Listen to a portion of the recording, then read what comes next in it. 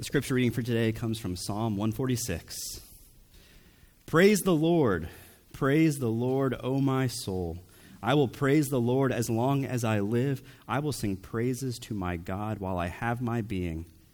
Put not your trust in princes, in a son of man, in whom there is no salvation. When his breath departs, he returns to the earth. On that very day, his plans perish. Blessed is he whose help is in the God of Jacob, whose hope is in the Lord his God, who made heaven and earth, the sea, and all that is in them, who keeps faith forever, who executes justice for the oppressed, who gives food to the hungry. The Lord sets the prisoners free. The Lord opens the eyes of the blind. The Lord lifts up those who are bowed down. The Lord loves the righteous. The Lord watches over the sojourners. He upholds the widow and the fatherless, but the way of the wicked he brings to ruin. The Lord will reign forever. Your God, O Zion, to all generations. Praise to the Lord. Man does not live by bread alone, but by every word that comes from the mouth of the Lord. Hi, good morning. I want to thank you on behalf of my family for making us feel so welcomed in your lovely family here. And so it is a privilege and an honor to come and spend time with you guys and also to be teaching God's Word. And so thank you from the bottom of my heart. Just curious, how was your sleep last night? Pretty good? Pretty decent? That's great to hear. It's been quite a struggle for me just because I have two little ones that keep me up all night. They're so happy at the hotel, and it's like vacation time for them, but it's like I'm on work mode. And that's the thing about sleep. It's always complicated, it seems like. In 2018, the CDC, they declared a public health crisis, that there was an epidemic of sorts. And what exactly was it? Insomnia.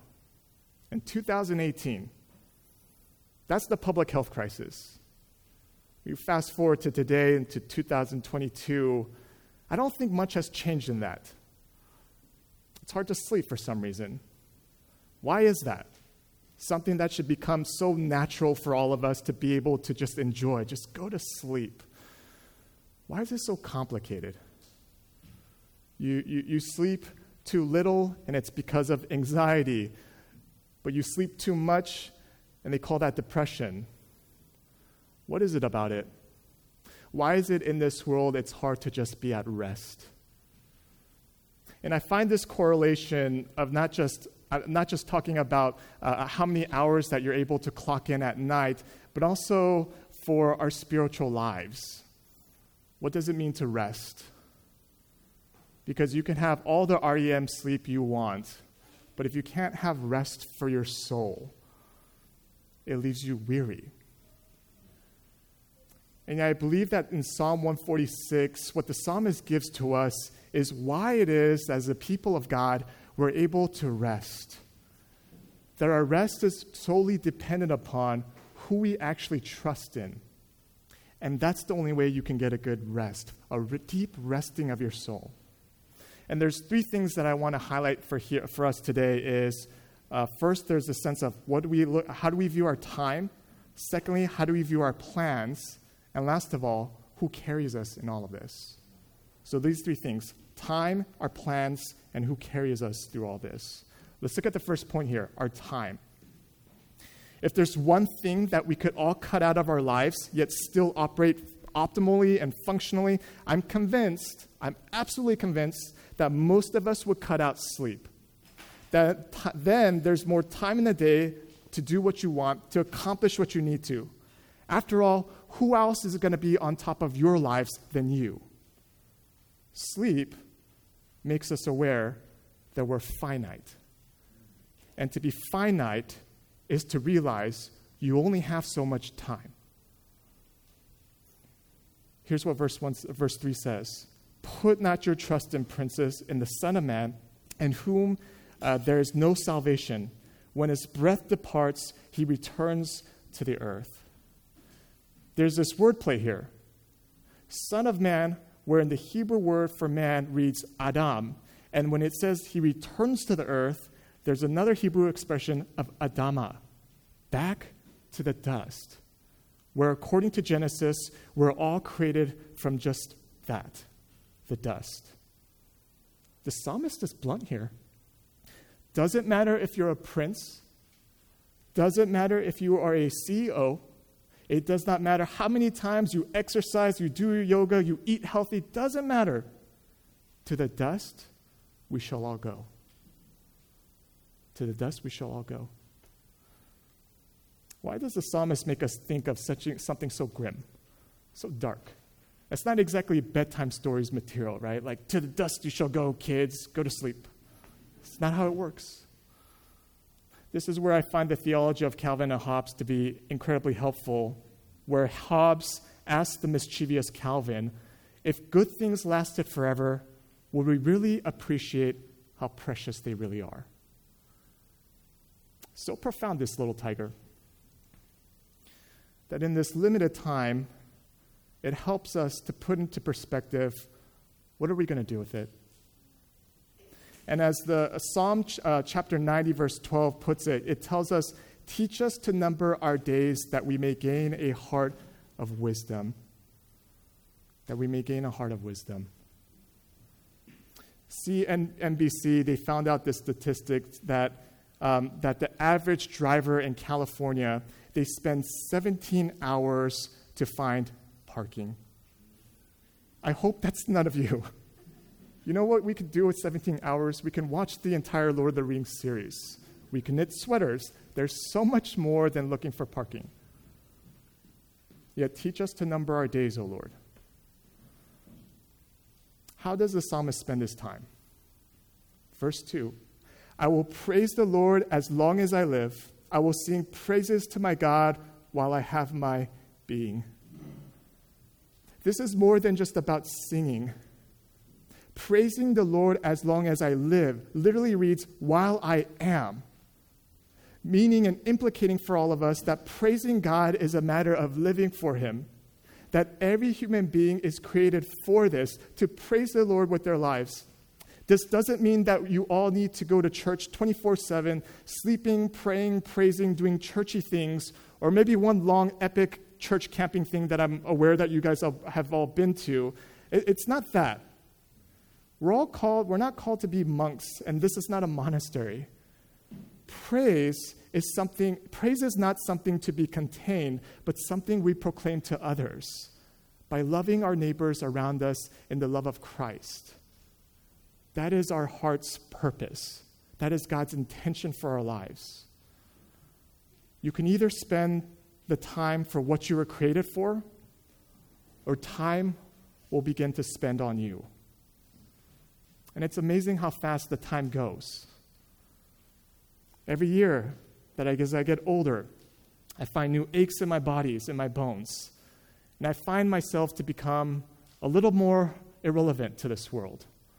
I see all these kids learning how to code, and like this TikTok generation that I don't really understand. I'm becoming irrelevant. And that's when I start to realize or think more seriously about retirement. I mean, I'm still young now, okay? Like I'm just saying here. Retirement seems to become more relevant. And it makes me ponder and ask the question, what does it really mean to retire well? Most people think it's about living the last stretch of years in your life comfortably as possible. But in places like Okinawa, they don't really have a word for retirement. Yet for some reason, they all live longer than the average American who actually retires. As a matter of fact, the closest word they have for something like retirement is a word called ikigai. It's a very untranslatable word. But the rough translation is simply this: a reason for being or an all-encompassing joy. Which to me, as I hear it, sounds a lot like, praise the Lord, O my soul. A good retirement seems to be less about what can I get out of this life, but more about what will I leave behind. What will I leave behind? To the dust we shall all go. Carrie Egan, she's this hospice chaplain, and she was asked this question, what do people talk about when they're dying? That's the question she was presented with. And this is her response. Mostly, they talk about their family. They talk about how the love they felt and the love that they gave. Often, they talk about the love they did not receive or the love they did not know how to offer, the love they withheld, or maybe never felt for the ones they should have loved unconditionally, end quote. You get the theme here? What can be more valuable than to give people the love of Christ and how we love our families and how we love our neighbors and our friends? Because I'll tell you what, I've yet to attend a funeral where the eulogy is said and the main emphasis is about how comfortably their lives were or how many accomplishments that they had or achieved or how many stuff they accumulated in their lives. But what people always seem to remember is how well they cared for others. This is what praising the Lord is supposed to look like. Loving the people in front of you, like Jesus would. Yet the way that we spend our time is directly influenced by the plans that we have, which brings us to the second point. Look at what the psalmist observes here. Put not your trust in princes, because when his breath departs, he returns to the earth, and on that very day, his plans perish. I'm sure that princes became princes because they were absolutely good planners, able to strategically move men in battle, what kind of artillery to actually use. At least that's what people would have thought. Plans of great success. Yet the psalmist says on that very day, his plans, very day. Why this emphasis? Why emphasize very day? I'm thinking that the plans have this way of making us feel eternal, incredibly sure of ourselves, a guarantee without ever having to depend on anyone else. But very day makes clear for us that only God can be so definite with our lives. There's this old Yiddish proverb that says, if you want to make God laugh, just tell him your plans. Okay, Lord, I want to get a stable job. I want to get married somewhere in my 20s or early 30s, travel for a little bit, have 2.5 kids, and just settle down. My kids will be just angels. They'll eat everything I give them. They'll listen to everything I say. We'll have a nice home, and then we'll age really well. Then I'll just retire at 50 and just do what I want. Only to hear a hearty laughter. That's a good one, Amos.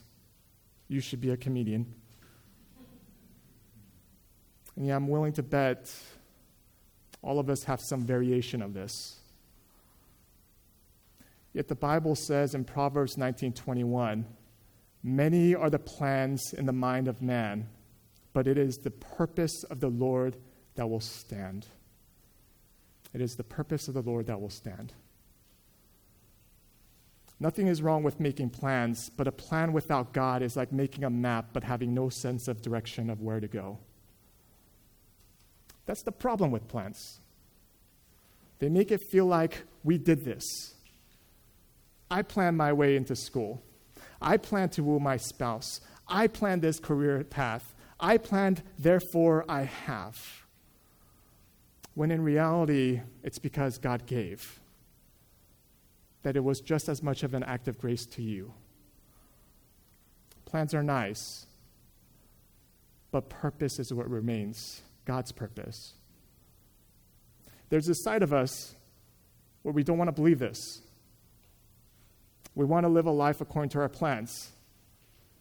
And God sort of becomes a consultant who just gives us good life advice, but we're able to ignore it from time to time. All you have to do is just be on top of everything. But here's what the psalmist says. Verse 5, blessed is the one whose help is the God of Jacob, whose hope is in the Lord his God. Out of everyone, Jacob learned this the hard way. He was the archetypal schemer. He was a hustler, making sure that life went according to his plans. He tricks his own brother Esau to give him his birthright for just a pot of stew. That's like giving up all your Social Security and birth certificate just for chicken noodle soup. And he swindles him. And he doesn't stop there. Jacob continues to hustle. He tricks his own father Isaac in stealing the rightful blessing of the firstborn son. His father is weak, he's fragile, he's vulnerable, he's legally blind. Doesn't matter. Jacob still plans, he still schemes, takes the birthright, or takes the blessing. It's like, how low do you have to be to fool a helpless old man? But life had to go according to his plan. Time and time again, Jacob schemed his way as his plans worked until one day it didn't. He hears that his older brother Esau is coming. And all his plan that he worked so hard for, it's about to be ruined. Everything that he worked hard for. And Jacob is freaking out. And in that moment of where he's just worried, God wrestles with Jacob. Why would God wrestle with Jacob?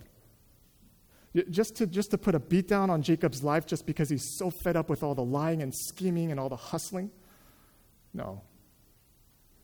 God wrestles with Jacob to get through to him. Getting through to Jacob. Lay down your plans. Put your hope in me. Lay them all down. I think it's at this precise moment Jacob realized God had saved him. And he didn't plan this. Absolutely none of us plan to be saved by God. None of us ever make a plan to be saved by God, and yet for some reason God makes a plan of salvation to save you. Because that's the purpose of his heart.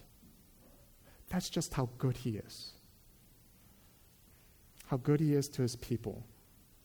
Verse 6, who made heaven and earth and the sea and all that is in them, who keeps faith forever. That this is a God who faithfully sustains and cares for his creation. And he has never complained once. He has never complained that he has to bring up the sun again. Why do I have to bring up the sun again? Can't they just live in darkness? He never does that. He faithfully sustains all of us. And no one can take care of his creation as well as God, the God who keeps faith forever. And if God is so adamant to care for the tiniest of his creatures and creation, will he not also care for you, whom he has planned to save? Plans, they come and go, they succeed or fail, but our hope is in God. But sometimes we have to wrestle with God before we believe him. Because the plans that matter most to us, we can do our own scheming. I know I can. It's hard to trust him. It's hard to trust God with my family's well-being sometimes, or what the future will look like, or how my kids will turn out. And in these moments, I'm quick to jump to my own conclusions. We're on this family outing one time, and it's a time where everyone's supposed to have fun and relax. And I always thought I had this good game face. But Miles, my son, he turns to me and he asks his mom, "Amma, why does Appa worry so much?" It was a good question. I don't know, kid. Just finish your popcorn. Why do I worry so much?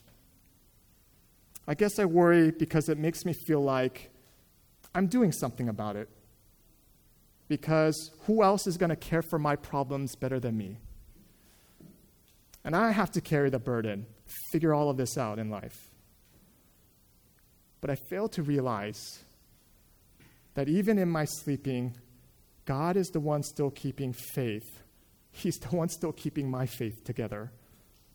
That if even in my most useless state as sleep, he continues to carry the burdens of the world, then should the burdens of my own life be any different? Last point. Carry. Look at what he says in verse 7. God executes justice for the oppressed. That in all the small injustices that can possibly happen in your life, where no one else seems to care nor notice, it's God himself who says, I see you, I know what it's like. The Lord sets his prisoners free. As the German writer would put it, the best way to keep a prisoner from escaping is to make sure he never knows he is imprisoned. And there's so much that we are shackled to in this world that we don't even notice. The prisons of our self-image, the prisons of our wealth, the prisons of our plans, yet God is the one who frees us from the bondage of sin. He sets the prisoners free. The Lord opens the eyes of the blind. This is more than just God about being the best ophthalmologist, but that he is willing to give you eyes of faith to see it from his perspective. He lifts up those who are bowed down, that when we are so exhausted from our lives or incredibly discouraged and all we can do is hunch over in a discouraged position, here's the Lord saying, lifting up our heads, because there's always hope. He watches over the sojourners. You will have a place with God because this is a God that says, you belong to me. He upholds the widows and the fatherless. That in our most vulnerable state, God promises, I will be your shield, and I will be your place of refuge. Let me ask you something. Out of all of this, what have you done to make any of this happen? 0. None. So unproductive, so vulnerable, so helpless, and yet God is still oh so good to you. He will reign forever, as the psalmist says, which means he will care for you forever. Now, I always used to think that if you get, in your adult life, your parents kind of sort of let you be. At least that's what I thought. I don't know if you've ever experienced this, but when I was younger and I'd go on to trips or wherever outings with my parents, they'd always stay out for a long time, so I'd always end up falling asleep. And my dad would always have to pick me up and carry me to my room and to my bed. And sometimes I wouldn't even be sleeping. I'd just pretend to sleep because I didn't want to walk, and so he'd carry me to my bed. He'd do this on a consistent basis. And one time I distinctly remember breaking my arm, and he'd take me to the doctor's office, and I was scared, I was worried, and the doctor looked at my arm, checked it all out, and all I remember is just falling asleep. I don't even remember what happened after that. But the next morning, I woke up in my bed with a cast on my arm. And it wasn't a question about, I didn't have to wonder who it was that placed me there. Now, every now and then, my dad, he asked me these random questions of, do you eat hamburgers? Do you know that they give you lots of cholesterol? You shouldn't eat too much of it. And sometimes these kind of comments, I take it as nagging. But he also asked me other things, updates on my life. How are your kids doing? How is church going? How I'm doing? And all the things that I may get annoyed by, all his comments made me realize he's never stopped caring about me. He's never stopped carrying me. Is this not a parent's heart towards their children? And yet Psalm 146 is a reminder that God has this fatherly heart for all of us. He will be good to you. He will carry you all the way because Jesus came to carry a cross, a burden that we are incapable of ourselves, to not only die for our sins, but to be also to live a perfect, sinless life on our behalf, that Jesus also promises to carry us to himself in the safety and confines of a heavenly kingdom, where in Revelation 7:12, God says, "For the Lamb is in the midst of the throne, will be their shepherd, and he will guide them to the springs of living water, and God will wipe away every tear from their eyes.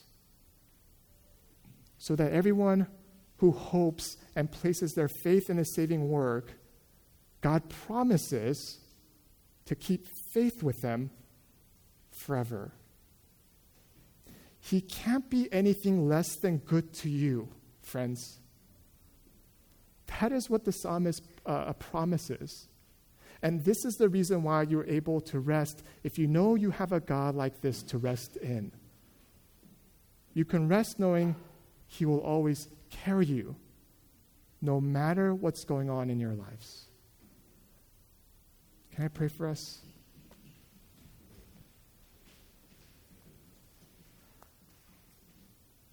Father God, we thank you for your gracious reminder. You're a God who keeps faith with your people, even when we're barely keeping it together ourselves. That in all the ways we plan, we scheme, you graciously provide this plan of salvation to save us at the cross.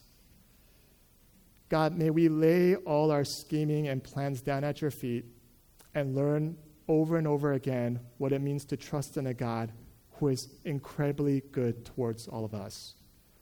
We ask these things in Jesus' name. Amen.